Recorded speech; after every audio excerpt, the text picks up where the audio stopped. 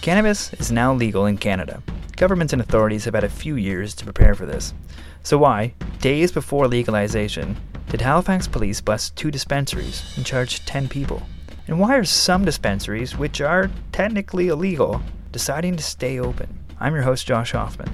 This is Halifax.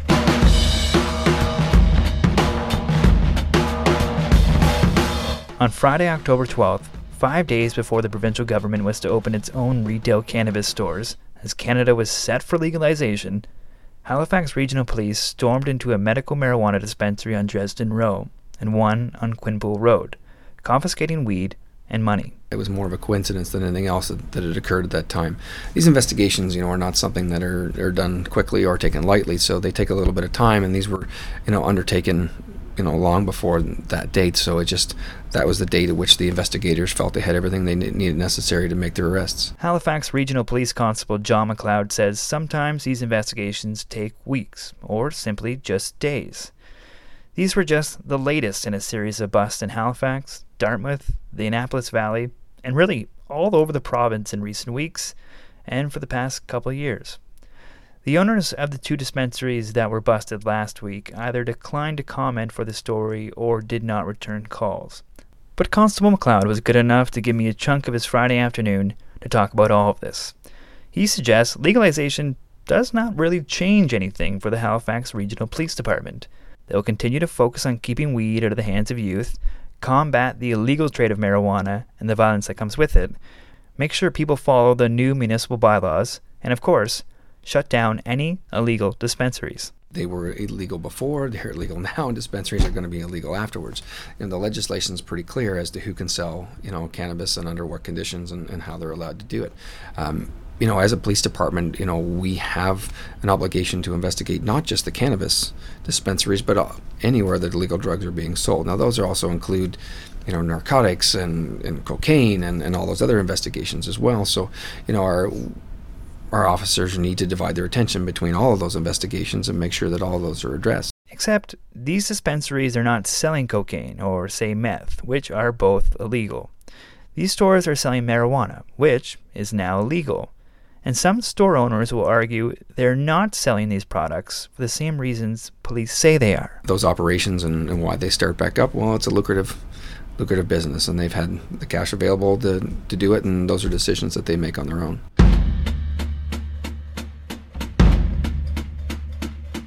We're not here to stand on some mountaintop and say we're going to be open no matter what. Fuck the police, fuck the government. We're staying open. We're working from a position of wanting the government to create regulations to make these products available to patients, and further to create regulations that allow us to onboard into a legal distribution regime. Chris Enns is the owner of Farm Assist Cannabis Resource Center here in Halifax. He says it is, quote, a travesty, end quote, that police enforcement is still being used to confiscate cannabis. Despite being arrested and jailed 4 separate times between 2013 and 2017, Chris continues to keep his doors open. He says he's done his legal homework and has good counsel, so he's not overly worried about the police right now. Chris has been running the store since 2014. The business initially started in 2013, with him and his wife just networking patients that were not finding relief for their pain through traditional medicine. Chris says the demand grew so much they needed to open a store. They have served thousands and thousands of patients since then. Chris refers to them again and again as patients. They are licensed under Health Canada to purchase cannabis to use as medicine. And even though they could go get it legally at an NSLC location, customers are still coming to him. Roughly half a dozen came and went during the 20 minutes I was there on a weekday afternoon. Chris suggests by staying open, they are filling 3 gaps in the Cannabis Act in terms of making cannabis available for medically licensed patients. 1. First and foremost, there's absolutely no real edibles or extracts being offered through the regime currently. The Supreme Court of Canada in 2015, in a decision called R versus Smith, noted that patients have an absolute right to use cannabis in whatever shape or form they find most effective once that door has been opened to them by a physician. 20 to 45% of the Resource Center sales are from edibles, according to Chris. He says the difference between his edibles and the products being sold at NSLC locations is significant, suggesting the government maximum for edible capsules is 10 milligrams of THC. Farm Assistant's weakest capsules have 75 milligrams. Chris points out that is the starting dosage for his patients, with some taking that multiple times a day for their pain. 2. There's the issue where medically licensed patients are now being discriminated against compared to a recreational cannabis user. Chris believes medical marijuana patients are being pushed aside in legalization. He says they, and several other operations like his, offer a wider variety of products to patients who don't necessarily want to smoke cannabis. They want to ingest it or apply it through a topical cream. According to Chris, the cannabis products Health Canada licensed patients typically purchase through a mail order system are now being distributed to the NSLC. So there is a good chance those patients will now face supply shortages through their traditional service. And if they do go to the NSLC, there's a possibility that product will run out there, which it did, causing several stores to close early during the first week of legalization. He's not the only one concerned with how legalization is affecting legal cannabis-using patients. A Nova Scotian man named Bob Dillman decided to go on a hunger strike to protest what he calls unconstitutional access to cannabis for medical patients. Dillman spends the $1,500 he receives from the Workers' Compensation Board every month on medical marijuana to help with the injury he sustained while doing his job. But he says the money isn't enough to pay for his dosage from the NSLC. 3. And finally, there's no other prescription medicine in Canada to which HST or any sort of special sin or excise tax is applied.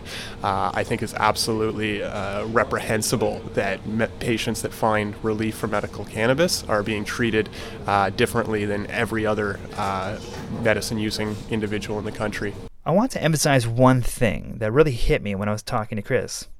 I have never heard anyone speak so intelligently about cannabis. He is fluent in this language, arguably more fluent than the majority of the employees at the NSLC. Just listening to him talk about why he continues his business after being sent to jail and burdened by legal matters left me somewhere between awe and perplexity. For me, even before I started to see a lot of relief in people with arthritis and all sorts of different medical conditions, I was looking at this from an academic standpoint. I had come across a number of peer-reviewed journals while I was studying immunology at Dalhousie that seemed to suggest there was a dose-dependent relationship between the oral consumption of cannabis and the slowing down and, in some situations, reverse course of a tumor. And I met a number of individuals at that same time that anecdotally were claiming to really benefit from cannabis ingestion in regards to their cancer treatment. And so being able to provide cannabis products to those that are at that terminal situation in life and see the relief that it offers them, both for quality of life and for many of them believing and potentially even seeing enhanced quality and time of life is something that I really can't put a price on in terms of my own stress or my own time.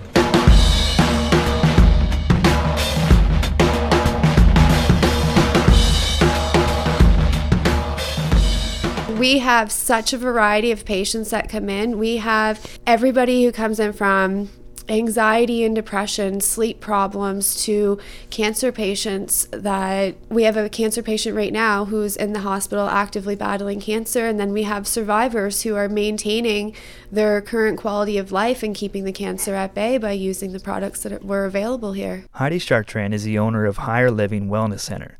She was actually inspired by Chris to get into the business of selling medical cannabis.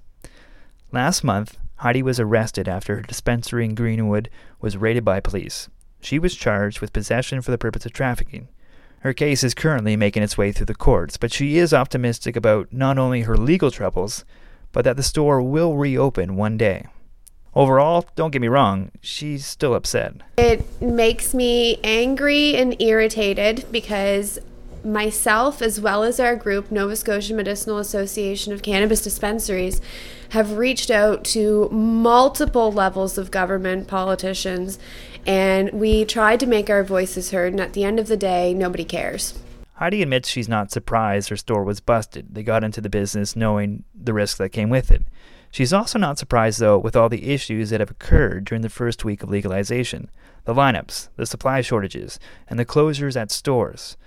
Heidi insists she and many other colleagues saw this coming. Now we're in a really unique situation here in Nova Scotia where they've closed the medical dispensaries and now people are going without access to their medical dispensaries as well as to their online producers as well as in the NSLCs. So what are they supposed to do? Heidi argues that dispensaries like hers and Chris's offer a community to patients using cannabis. These businesses provide a safe zone to gain information about the drug from people knowledgeable about it. And as you heard both Heidi and Chris say, their patients really rely on these products. Yes, these businesses are technically participating in illegal trafficking of marijuana. But there seems to be a major difference between what Chris and Heidi are trying to do and the crimes and violence Constable McLeod said Halifax police are trying to prevent.